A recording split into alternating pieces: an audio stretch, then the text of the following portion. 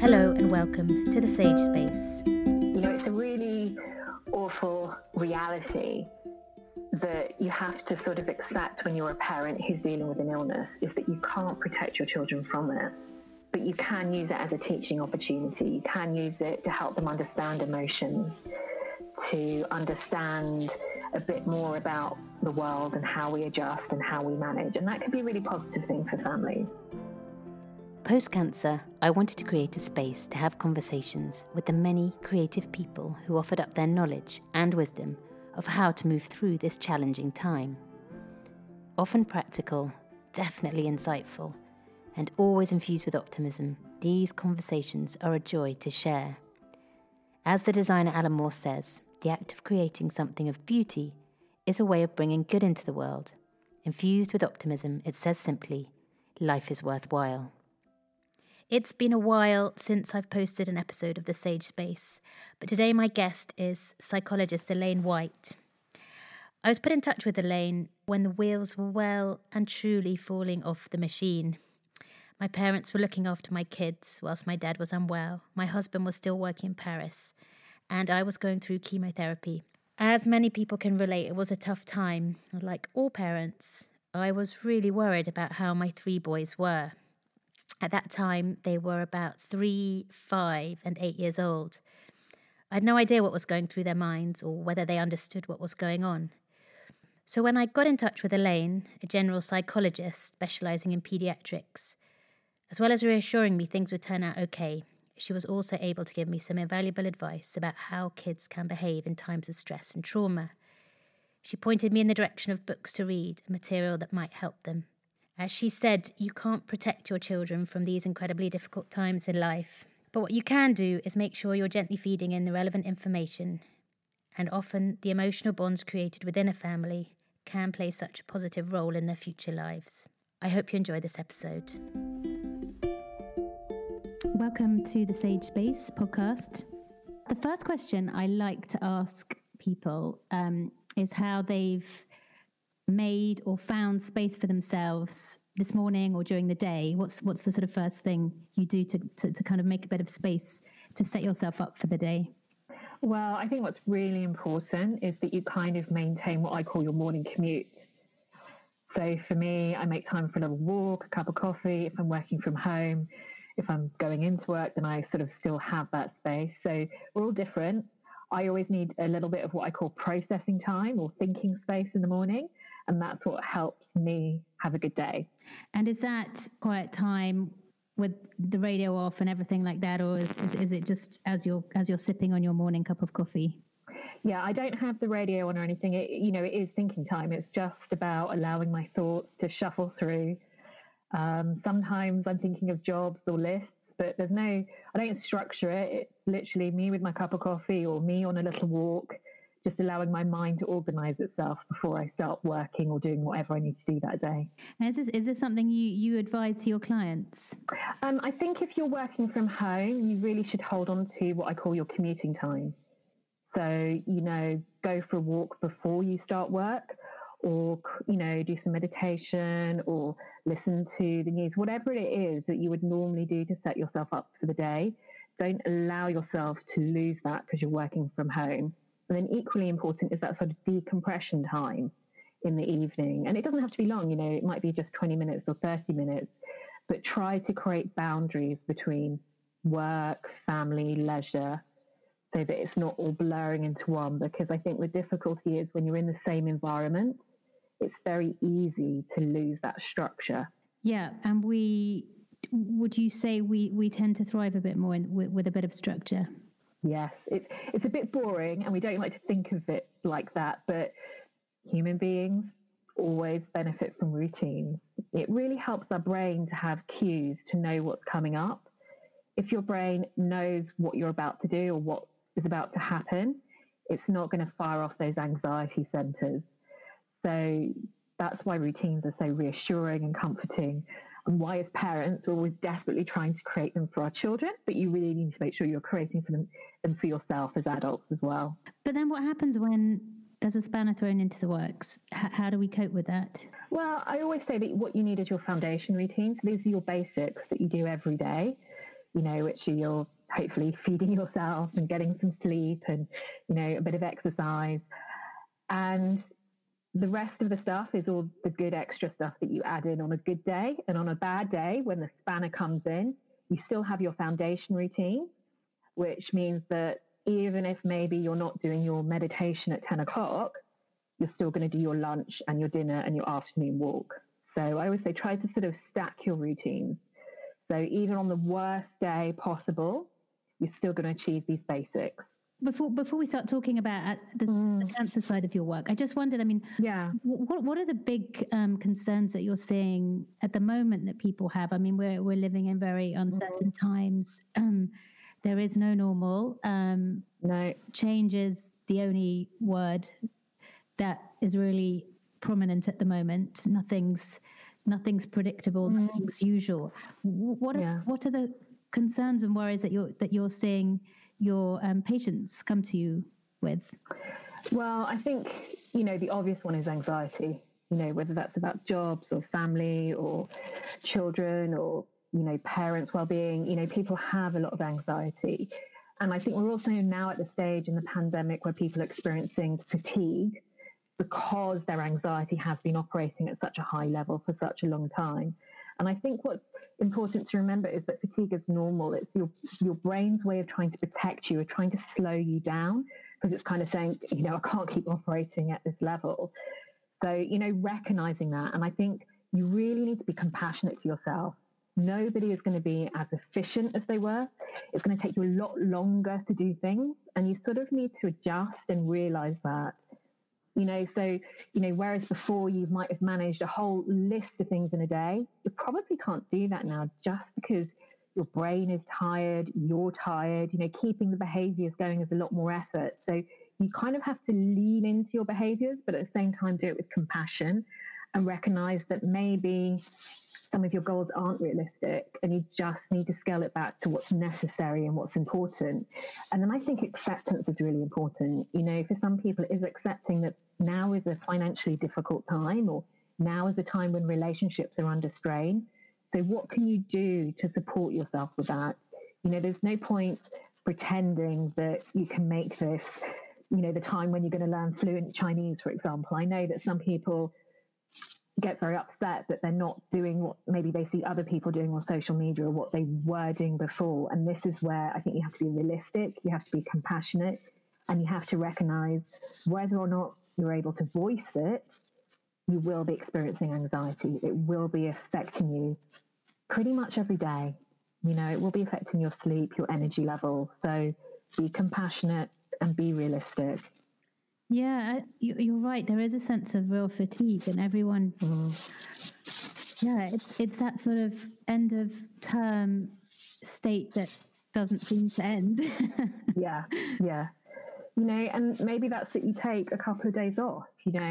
Maybe that you recognise that for the next couple of days your house isn't going to look immaculate, or maybe you recognise that your bedtime with the children has got completely derailed, and it's just about taking a breath, being compassionate and going, okay, let's start with one thing.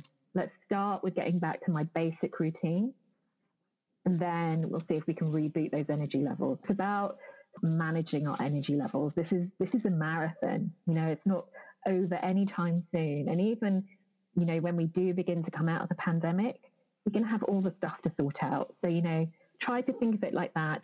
Pleasure is really important. So bring pleasure into your daily routine and be kind to yourself. Yeah. Really, really a lot to take away from that and to think about. And for your work, is most of your work with cancer patients? I think as a psychologist, you never really work in one field. And obviously I've worked in different areas, and even now, I work in cancer part-time, and then I work in adult and family psychology the other time. So yeah, it's always a bit of a mixed bag, and that's part of why I enjoy what I do. But I always think it's really important that, if you are listening to this or coming to this with a cancer diagnosis, to recognize that you're not just cancer. There's a lot more to you, and the other aspects of your identity or other things that are going on in your life may actually be more important or more dominant. Yeah, I mean, I think that's really interesting to point out. I mean, I think when I think back to when I was diagnosed, so I was living in Argentina with my family, so we were working over there, and we had to move back very quickly. I mean, we thought we were coming back for 2 weeks, and then we were not going back at all. But when I first started, some sessions, some counselling sessions, I mean, it was just all the extraneous stuff that I had to get my head around. Finding schools for the kids, thinking about how we were going to move out of our house. I mean, the actual cancer per se didn't really come into the equation till I would say quite a few sessions down the line. It was everything else that I needed to sort of sort out. And I guess that's probably what you see is it's that initial shock that then turns everyone's worlds totally upside down. Yeah, I mean, I think it's different for everybody. And I always say, try not to compare yourself. So some people, they do have the initial shock at the diagnosis. They process that shock, and then they get to what I call the new normal. They go through that adjustment period.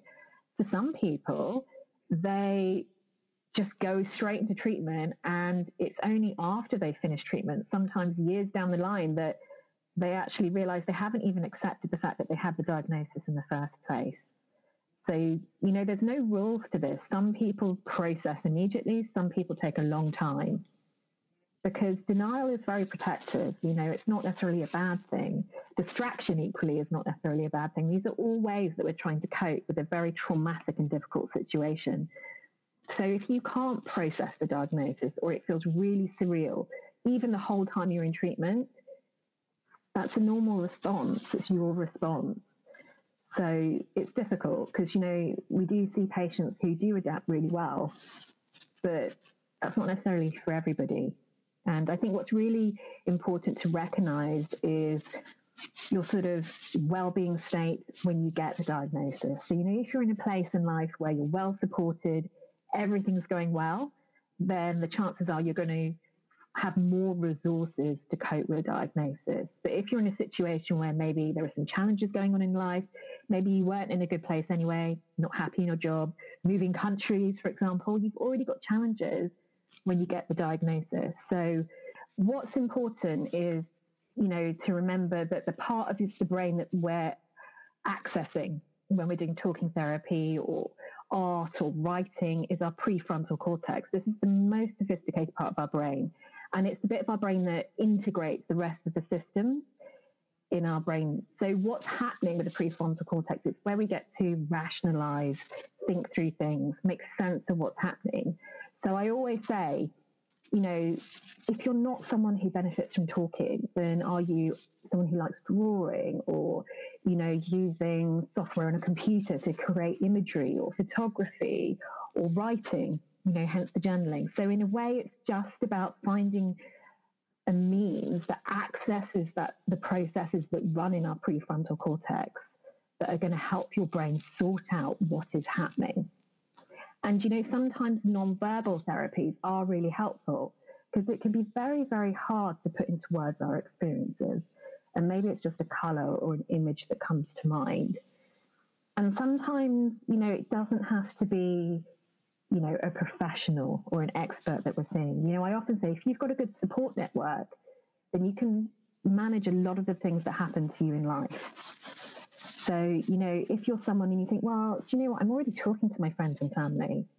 Okay, that's really good. Carry on, and it's only when maybe you're not feeling that you can express yourself honestly because you're caring about how other people are feeling, or maybe you want to talk to someone outside of your friends and family, but coming in to see someone like myself gives you that separate time and space. But what I would say is that everybody needs to do something. Cancer diagnosis or not, we all need to find a way to process our experiences in life. So whether it's a journal, whether it's formal counselling, whether it's a cup of coffee with a friend every week, you need to support your brain because it's having to make sense of a lot of things that are happening to you. But a lot of it comes down to you recognizing and accepting your vulnerability and asking for help and seeing that as a strength. You know, it takes a lot of strength to be aware of your emotional state, because the reason why we work as what we call a multidisciplinary team in cancer is because we know we need to look after the whole person, and not just the whole person, but the whole person's partner, the whole person's family, the whole person's children. So yes, it may not seem obvious, it may not be easy to access services, and yes, do we need more? Of course, but for you as the individual patient, I would really encourage you to ask for help and persevere in getting it. Yeah, it is making that first step, isn't it, to ask for a bit of direction. It is invaluable. One of the things I really, I found quite tricky was talking to my kids about a diagnosis. I mean, at that time, my youngest was 3, so I had a 3, 5, and an 8-year-old. We, as I said earlier, we were moving countries, so we had no choice but to tell them what was going on. But what do you, every situation is very different. How much should we tell children, or how much can we share them without really worrying them unnecessarily? I think, every parent is the best expert on their child, but it's really important that you're honest and transparent, because children see everything. Even if they're just noticing that you're stressed and anxious, children make sense of the world through their parents. So, by your behaviours, they know whether they're under threat or not, or whether they're safe or not. So, think about the age of your child, think about where they are in terms of their understanding. And it's about giving information, not in a way that scares them, but so that they understand what's happening. And I always think it's really important to remember that you as the patient or as the partner, you're getting drip fed the information as you go along the process. And you sort of need to replicate that for children, because it's kind of unfair, which I know may be a challenging word for people to hear, to expect a child not to hear anything for maybe 6 months and then suddenly hear something. Because us, maybe as the patients or the partner, we've been hearing everything for those 6 months. So we're beginning to adjust. So you do need to allow children time to adjust, just as we do for ourselves. So, it's those what I call, well, maybe not so much anymore, but what we used to call back of the car seat conversations, where you're just drip feeding bits of information. And, for example, with your 3-year-old, it might just start out as mummy's unwell, mummy's sick. And maybe that's enough for now. But with your 8-year-old, you probably use the word cancer, maybe even with your 5-year-old. So it's just thinking about where they're at developmentally and what's appropriate for them. Children are curious about death, so they are going to ask about it. And, we shouldn't be surprised that a 4 or 5-year-old will ask us if we're going to die. And we know by the time a child's about 7-ish, around about then, they have a concept of them dying. So it's really important that, and this is really difficult, but that we don't pretend that those things aren't sort of in the minds of our children, because they're looking at the world, they're experiencing it, and they may know more than you realize, and we don't want them holding on to those worries. We want them sharing them, so it's about giving permission. It's about saying, do you have any questions for my doctor today? Or do you have any questions you want to ask me? Or I don't know this yet, but I promise I will tell you when I do. Yeah, and I think it's quite a scary word for kids, because they hear about the word cancer, and it is always associated somewhat negatively, probably for obvious reasons. It can be challenging to find a way to talk about it in a sort of open but not really terrifying way for them. Yeah, and I think this is where it is about allowing normality.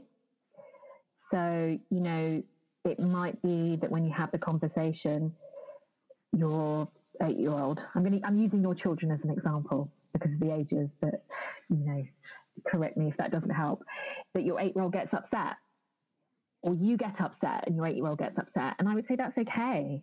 That's a normal response. And it's about saying, it's all right if you're sad, or it's all right if you're crying. Mummy cried too when she heard. But I've got a really good team of doctors. They're giving me good medicine. And we're going to keep talking about what's going on. Yeah. And, maybe your 3-year-old doesn't really understand what's happening, but is a bit more aggressive in their behaviors, or just needs more hugs, or crawls into bed with you to sleep. So just give that reassurance. They're just checking that you're okay. So allow that checking in to happen. It's a really awful reality that you have to sort of accept when you're a parent who's dealing with an illness, is that you can't protect your children from it. But you can use it as a teaching opportunity. You can use it to help them understand emotions, to understand a bit more about the world and how we adjust and how we manage. And that could be a really positive thing for families. Yes, and I remember you saying to me that particularly with younger kids, they may start to experience emotions sooner than they would do in perhaps a sort of normal environment growing up. So perhaps, as a 5-year-old, their experience may be a bit more anger, or a bit more sadness, or questioning death, as you said, and they're going through all these emotions perhaps earlier than they would do development in a normal developmental situation. Yeah, and I think that's where, like I said, it can be an opportunity. So it's about not dismissing the emotions, not trying to fix them, but just educating them. So how do we have anger? Do you put together a little anger toolbox that they go to when they're having those feelings, so they can express anger in a safe way? Do you as a family discuss what anger rules are? And generally speaking, we don't hurt ourselves, we don't hurt others, we don't hurt property. So it is about doing, I guess, what I would call psychoeducation, about bringing that notion of worries, of feelings, of talking through things. And you can use it to create sort of new family routines. So is it that every week you sit down and, you have a worry jar, and the worries get pulled from the jar that everyone's put into that week, and you talk through them? Or do you have an emotion tree in the kitchen where everyone puts a little emoticon of their feeling that day, so you're kind of touching base? And I would say this is all really good stuff that in the ideal world we would be doing anyway, because emotional education is so important in life that it's often the thing that we only think about when stuff goes wrong. So, the cancer diagnosis is horrible, but maybe as a family we can learn to develop communication skills that are going to help our children for the rest of their lives. Or, for example, for yourself, it brought in meditation, which is a great life skill to have. So maybe you start doing mindfulness or meditation practices as a family, and that's a great skill to give to your children. So it's scary and it's awful, and you wish it wasn't happening, and it's traumatic at times. But there's also really helpful things that can come out of it as a family. And I'm not pretending it's easy, because it's not. But this is where I think it's really important to be compassionate to yourself as a parent, and to be confident. You're doing the best you can, and it's okay. If you say the wrong thing, you can fix it. Because you're mum, because you're dad, it's going to be okay. You're going to work your way through it. If your child is scared, it's okay. You're going to be able to soothe them. You're not going to be able to necessarily take away the fear, but you can be with them through it. I think that's a really helpful way of looking at these situations that come up in life as an opportunity to reframe things, to see things from a different perspective. And I certainly feel that's what one gains with talking things through with someone who's perhaps not always in your family, because they can help you reframe things in a different way.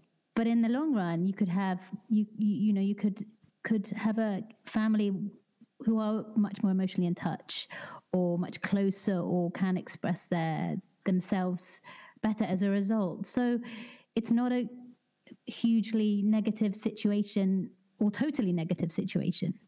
Yeah, and it's interesting that you say that, because obviously how you frame it as the parent is how the children are going to frame it. So if you show your child that, yes, I've got cancer, but look at, I'm finding a way to live with it.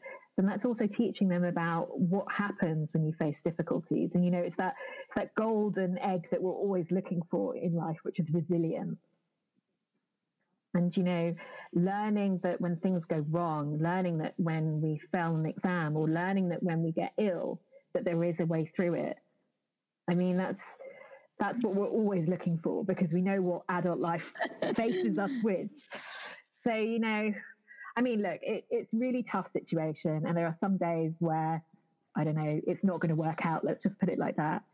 But then hopefully there will be those moments where you're really connecting with your child, or, you have those wonderful moments where there is that emotional intimacy and depth. And that can be really powerful and really restorative. There's a healing quality to love, which I think is important to give energy to. I mean, I think it makes me laugh in a way that I can with quite a lot of distance, because, I mean, I think my children saw the wheels well and truly fall off the whole machine. And I mean, it wasn't pretty. I can laugh about it now, because it really was not a pretty sight. But there's that distance now as well that you can, and if you can kind of look at something with a bit of humor now and learn from it, then it makes a hell of a lot of difference, I think. So and as you say, that life does not go according to plan by any stretch of the imagination, and kids can really, really learn a lot from that. Yeah, and I think the important thing to remember is that not all trauma results in traumatic injury. Yes. So yes, it could be traumatic, but maybe it can also be okay. And, I'm not dismissing trauma, because, we also know that cancer patients can experience post-traumatic stress disorder, and children can experience that as well. But, that's when it's important to access services and to recognize that things aren't what they were, but also you probably have more capability and resources as a family than you realize. Yes, I think that's very good advice. I mean, Elaine, perhaps I'll ask you, you can give me details at the end, but I mean, if people do feel they need to seek some form of professional help, where would be your first point of call? So I guess, think about the relationships that you have with people who are looking after your treatment. So your consultant, your oncologist, or it might be your surgeon, or your radiotherapist, or it could be your clinical nurse specialist, or, even just, the person who books you in when you go into clinic. Whoever it is that you're connecting with, tell them that you're struggling. You can also do more formal things. You can request a referral to psychological services through your GP, or you can call up, a charity like Macmillan or Maggie Centres and ask for help. Also the other resource to really remember is if you've got a cancer diagnosis. And I know this is scary for some people, but in the UK in particular, you're entitled to access services in hospices once you've got a diagnosis. So, hospices do have therapeutic services, so that might be a really good option for you. So, think about who you connect with, who you feel safe with, voice your concerns, and then take it from there. GPs are really good resources as well. And then, for some people, for example, if you're part of a religious community, that might be the place you go to. I think as a parent, a really good resource is schools. Even now with remote learning, let your teacher or the nursery worker know what's going on in the family, because they can do so much for your child.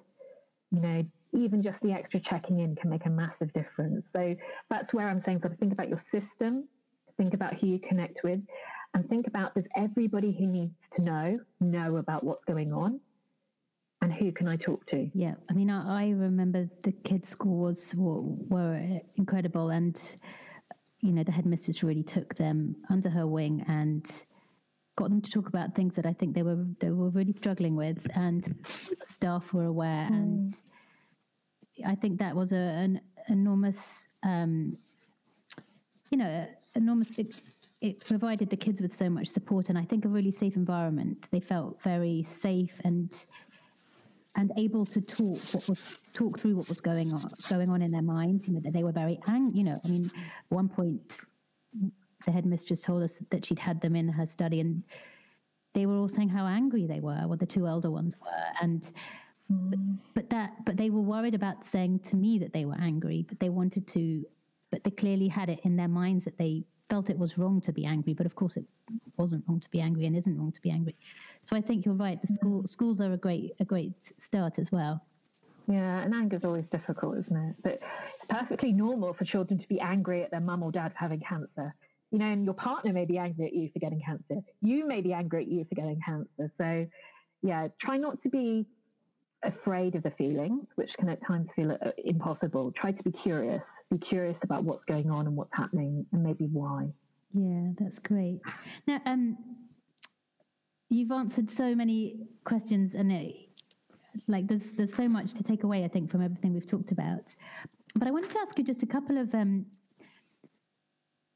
questions about books, and whether you might be able to share with us a book, firstly, that you've really found helpful, and perhaps one you'd recommend to people listening if they need a bit of help with trying to sort through stuff that's going on in their minds.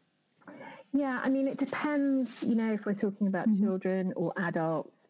I think that some of the resources for children that are really helpful aren't necessarily cancer related. It's more around this emotional education. I can't remember the author, so I might have to give you that information later. But there's a book called A Huge Bag of Worries, which is about a little girl carrying around her worries and about what she does with them and how she shares with them. And it's a really helpful book. It touches on things like body image as well as, other worries. So it's a useful book that you can use as a tool. There's also an emoticon series, which I think is by someone called Brian Moses and Mike Gordon. And they go through single emotions like I feel sad, I feel angry, I feel jealous. And they're just little storybooks. And, what's so helpful with those type of books is that, with children, we never want to go at something directly because that's too overwhelming. But, by these little stories, it's kind of exploring how we might be feeling. And, we're not saying that your child is feeling that. We're saying that these characters in the story, this is what's happening to them. But I think it's, it creates a very good framework for a parent to use to bring in this, like I said, psychoeducation. And also it's not focusing on the cancer, it's focusing on the feelings that are happening around it. So I think those are very helpful. And then, think about, particularly with adolescents, they'll want more information. So think about good resources for them, safe places for them to go. Macmillan, for example, if you go onto their website, they have a list of resources for adolescents. They have links through to online groups, where teenagers can sort of talk to each other. So do think about the age of your child, where they're at, the fact that, a teenager or an adolescent, they're going to want some independence in accessing the information, but give them access to those links that are safe and helpful. And, be straightforward, say to your teenager, look, you could go and Google, but it's going to scare you. The information you get may not be appropriate to what's going on with me. Here are some links that I think you may find useful. Go and have a look at these. So it's about respecting developmental age and where people are at. And I'm just trying to think what else might be helpful. There are some really good sort of self-help books as well. So if you're into cognitive behavioral therapy, which lots of people have heard about, then you can look for books which sort of access those tools and you can do them yourself. I'm just trying to think of the name of it. I think it's Mind Over Mood is one of the really well-known ones. And again, have a little explore, see if it works for you. The good thing is now is that you can see a lot of these books online before you purchase them. So just have a little explore. And then there are some workbooks, again, on CBT for teenagers. So, if you don't want to see someone like myself, if you want to do a bit more of the sort of self-guiding route, think about books that are accessing the tools. It doesn't have to have the word cancer on it. Yeah, I think that's really, sense? really great advice. Now, to finish up, Elaine, I would love to ask you, what's the sagest piece of advice you've ever been given? I think to be compassionate to yourself, to be honest, because I think when we're going through difficulties, it's so easy to be angry and to be frustrated. But, you probably need to express it, but it's not going to help you move forward. So it is about really being kind to yourself and others, recognizing that some days things are going to fall apart, and it's okay. It doesn't make you a bad person. It doesn't mean you're failing. It's okay, if maybe you can't get out of bed, but don't pretend that that's not happening. Be kind enough to yourself to recognize that isn't you, that something else is going on or you need some help. Because I think when we're compassionate, we are more likely to get help. We're more likely to be honest about what's going on and to be okay with that. And really, that's the struggle with mental health. The sooner you get help, the more can be done and the less you're going to suffer. So, I think that's why being compassionate is so key. Is there a piece of advice that you've been given that's really sort of served you? Well, I think apart from the compassion, which I think is the best advice I've ever been given, it's also to be selfish, and I think there are different cultural references, different gender references to this, but it's actually okay to look after yourself. It is about remembering you have to put the oxygen mask on yourself in life before you can help anybody else. You're not helping yourself or your family or your friends if you allow yourself to fall apart, to struggle. So be compassionate, be selfish, don't see it necessarily as a bad thing, and you probably stand a better chance of getting through difficulties than otherwise. Great, that's a great thing to finish on. Thank you very, very much for your time, Elaine. It's been really lovely to chat to you. You as well. Thank you very much. I will write in kind of the show notes and on my site how people could get in touch with you, and perhaps a few other resources that might, like some of the books you mentioned. Yeah, we can put together. Yeah, very happy to put together a list with the authors once I can remember them. Great. Thank you very much, Elaine. I've posted a list of the books and resources Elaine recommends in the show notes. As Elaine points out, support for kids can come from so many different directions. I can say without a shadow of a doubt, I was so fortunate to have my kids' grandparents to look after and nurture them during this difficult time. And my parents have often so graciously said it was a privilege to have that precious time with their grandchildren, even though the house needed a repaint when we finally moved out 18 months later. And as ever, thank you to my music-making friend, Julia Ross. Thanks a lot for listening. Until next time.